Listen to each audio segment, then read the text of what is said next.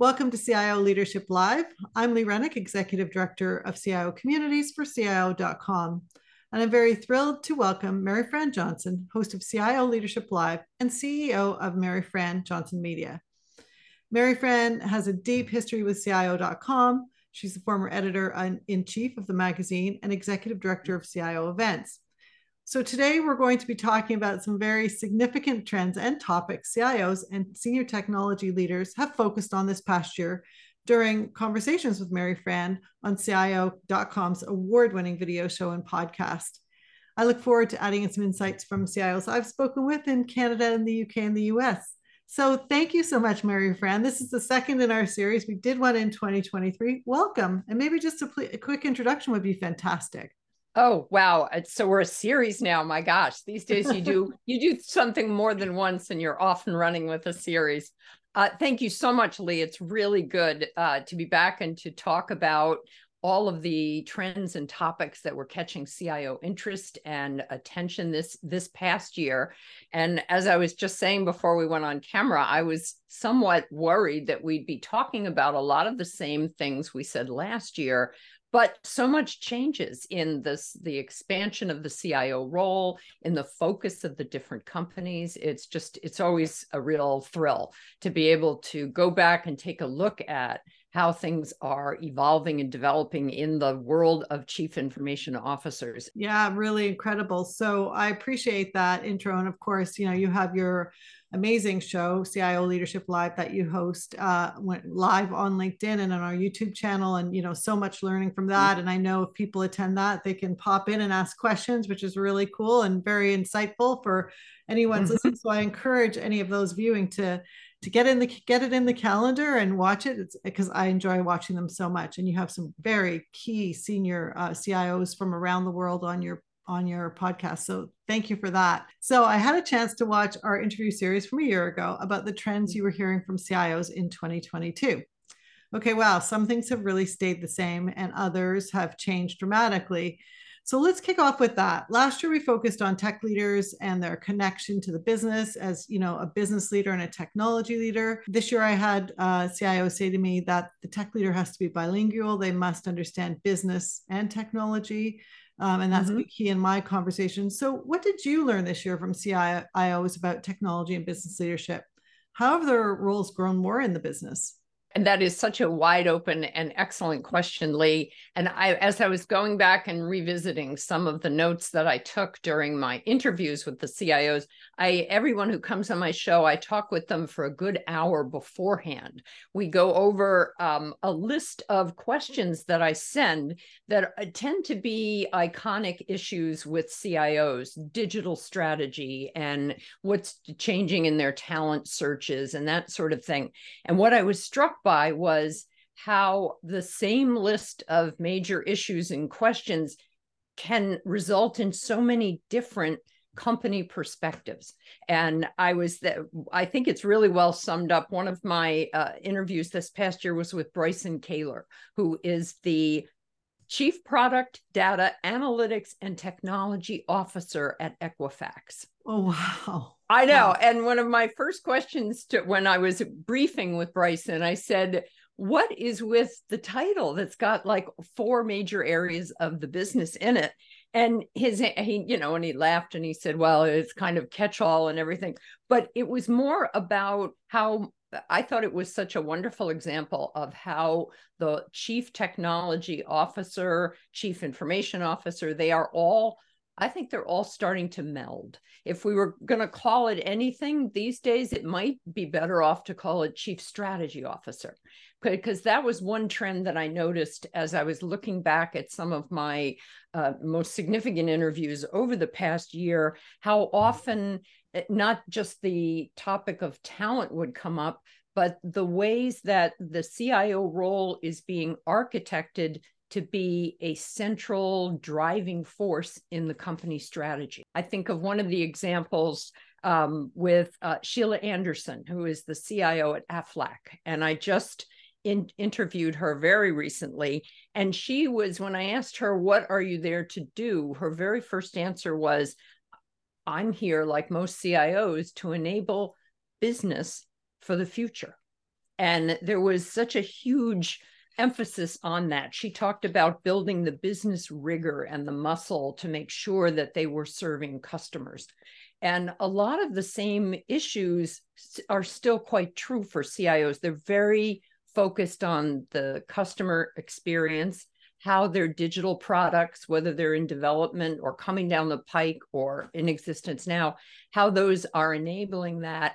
And then, of course, that business technology leadership connection, I think, is turning up in more and more ways now in businesses where the company strategy is not just pivoting around technology. I think often the company strategy is being determined by what the customers and the clients actually need from that company, whatever business they're in.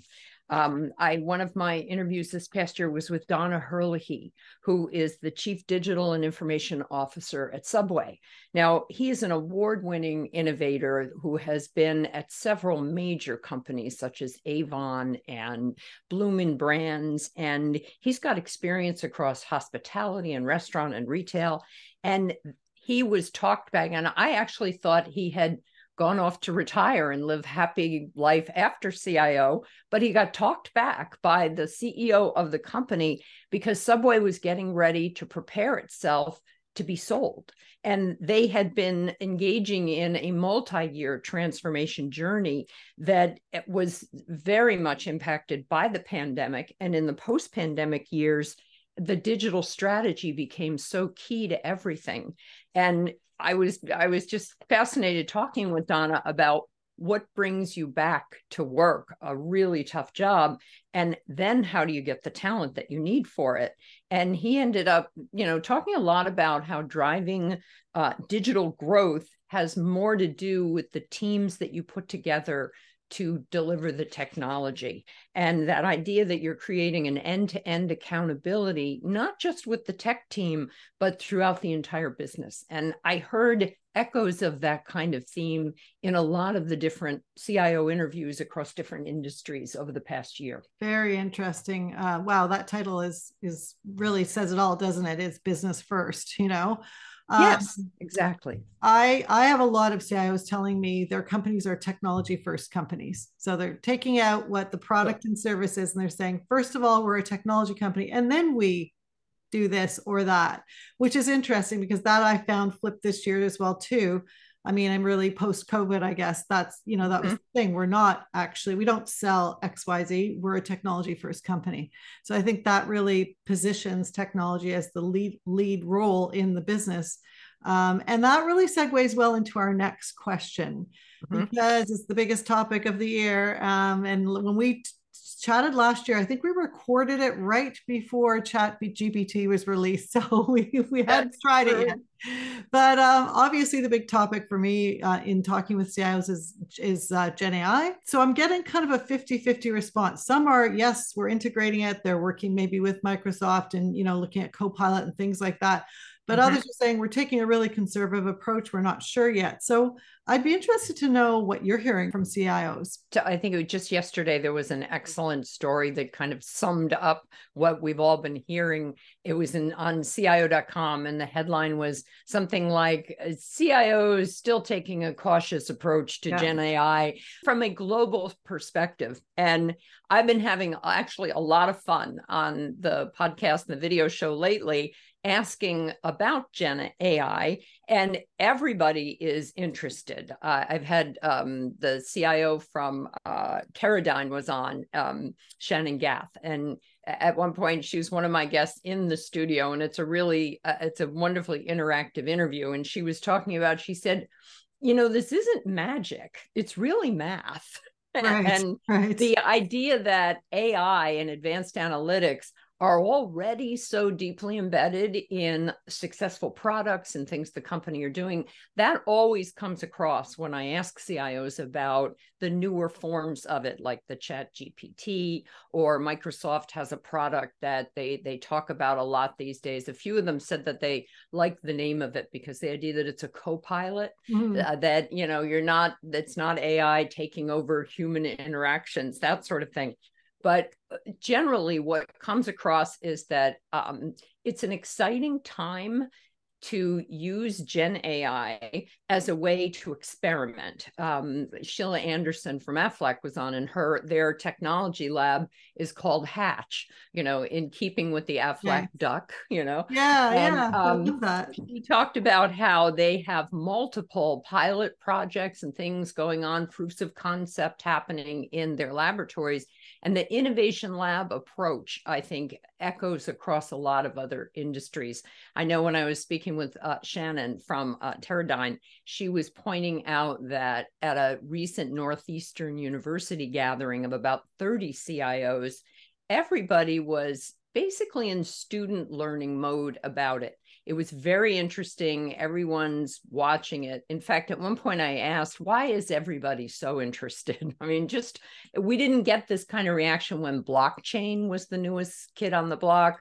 There was never this kind of uproar about, say, cyber currencies. I mean, CIOs never, in terms of technology, hype cycle bandwagons, this one is different. And it got explained to me by one of my guests who said it's so different because everybody is interested in it. And by everybody, they mean CEOs on down. Regular people that are using Amazon.com are probably wondering, oh, is there any Gen AI in what I'm doing right now? And so I do think that it's it's kind of a bullet train to the future right now, but nobody can really put a finger on whether that future will be rolling forth in a big, obvious way next year or 2 years from now. I think the predictability of it is very difficult to pin down, but the interest levels are extremely high. And that ends up making it a good way for companies that are very interested in getting a reputation of being a magnet for technology talent. I'd say that they better have something going on where they're going to appeal to data engineers and software engineers that are maybe kicking the tires of their company and thinking about joining their engineering teams. Interesting. Yeah. And what I'm hearing from a lot of tech leaders as well is that there have to be some frameworks, some like playing in a proper sandbox so that, right. You have to have your strategy around it first, understand how you can use it, still experiment. Like you said, having that innovation hub or lab is great.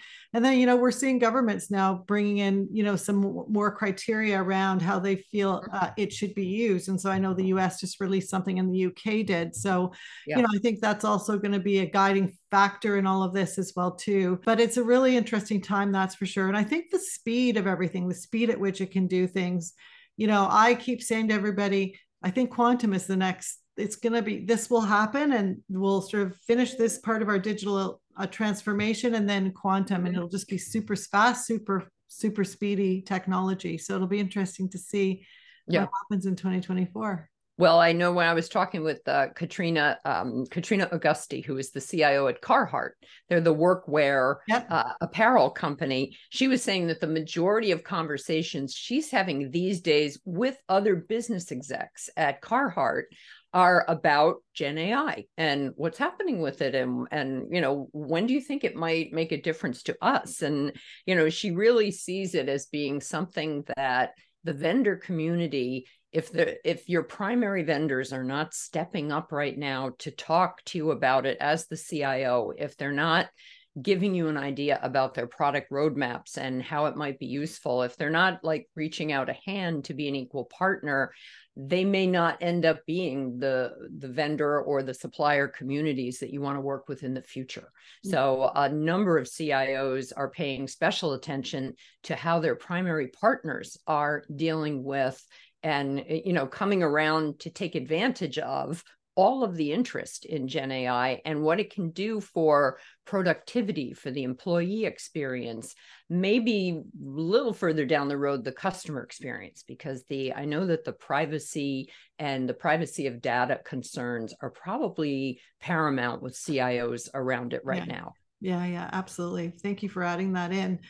So you did talk a little bit about talent previously, but last year we chatted a lot about people, building teams, retention, empowering staff. This year I found many CIOs talking to me about building really elite tech teams, holding on to those talented teams, And I had one CIO talk about trilingual leadership, which was business, technology, and being an empathetic leader. So, that aspect of empathy, adding on to it to empower teams as a leader. So just wondering, your what you've heard from CIOs about talent and team building.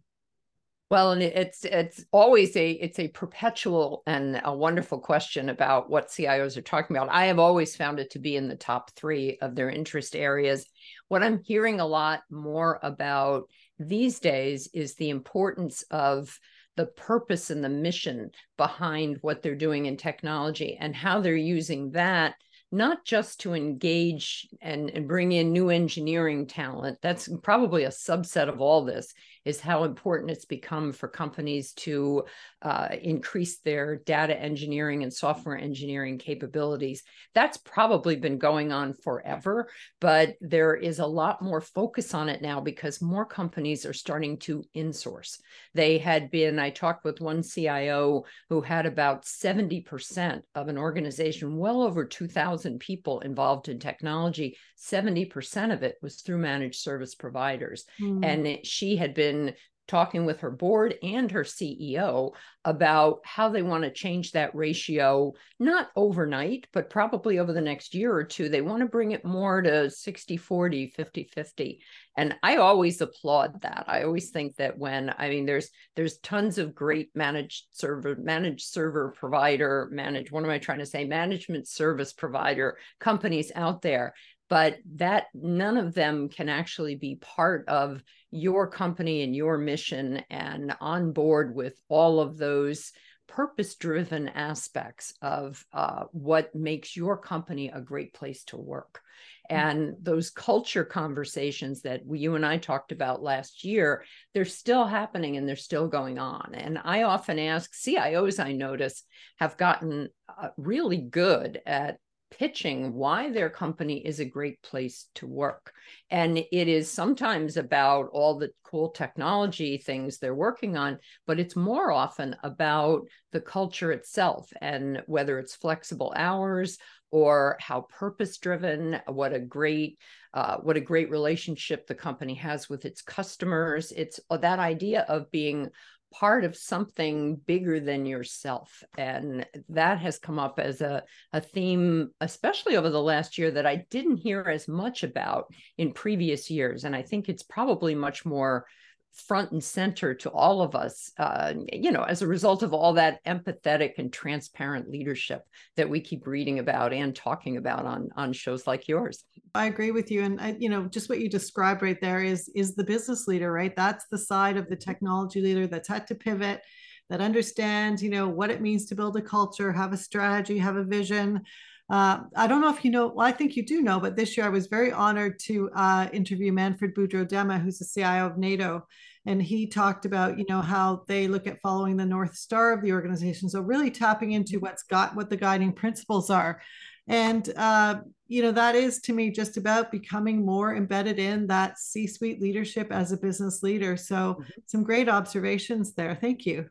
Well, you're welcome. And I was just thinking of one of my CIOs that I talked with, Don Goen, who is an EVP and CIO of Texas Capital Bank. And the bank is in the middle of recapitalizing itself and changing business strategies, but they were investing heavily in talent and technology in ways that had never been done before. And they brought Don in to essentially help them explain their value proposition to investors. I mean, this is where I think of Don as one of those CIOs who has a chief strategy officer sound and feel about him. But he was talking about how he has to, for himself, answer the question, why are great talents coming to our company? And a lot of it, he thought, had to do with just not only the tremendous amount of work and the challenge, but how the tech was going to be helping to strategically shape what the bank was going to be in the future. He had a huge focus on training and upskilling, and he was even talking about how much he was enjoying now. He has a deep technical background himself. He started as a developer years ago and a software engineer. And I've heard this from other CIOs as well. he doesn't feel like he has to hide that anymore. He was describing one meeting that they were having with a new startup company that was a potential partner. And he said he was able to just like talk, unlike a banking executive and unlike a CIO who, has a management background, but not deep tech, but he could basically just get into talking about technology with them. And he used to spend a lot of time hiding his technical ability. And I think that might be one of the new things. It's like a lot of CIOs are now, if they have that kind of background, they're okay with, even proud of talking about it again, because the ability to really understand your developers and your technical staff, to having been one of them in the past, I think that has becoming, for some companies, more significant. Great insight there. And that ties really in well to our last question here. And that's our wrap-up question. So what are some of the key takeaways from your discussions this year? What do you believe the CIO will be focusing on in 2024? Well, and you may be disappointed in my answer here, because I think what the CIOs are going to be focusing on depends so much on their industry and their company and what they are trying to do. In the past, we could say everybody is focused on customer service. Everybody is focused on developing the talent teams. I run into CIOs now who are really focused. They're a little late to the party, but they're starting their first journey toward cloud, toward moving a lot of legacy into cloud. They may be, for the very first time, dabbling in Gen AI, as we've talked about. I think it's so dependent on the industry that they're in and what the company is trying to achieve. And that's where I think the chief strategy officer aspect of being a chief information officer these days, that plays in much more. I could probably come up with 5, 10, even 15 key topics, a lot of the ones that we've been talking about here and that we both talk about on our shows, but there's no one focal point for CIOs, I think, beyond moving their companies toward the future. And that's, as I, quoted my very first one, Sheila Anderson from Aflac, talking about she is really there to enable and envision the business in the future. And I hope that's not a disappointment, but I was trying to come up with a whole, like the top 3 focus areas. We've already mentioned Gen AI. Talent is always a big focus area, making sure the focus is on customers. I think those are maybe table stakes now. But in terms of what's going to be the big takeaway for 2024, I think it's talk to your board and your CEO. Those are the people that are going to know that. And you'll be, as the CIO, you'll be one of the people helping to shape and direct that mission.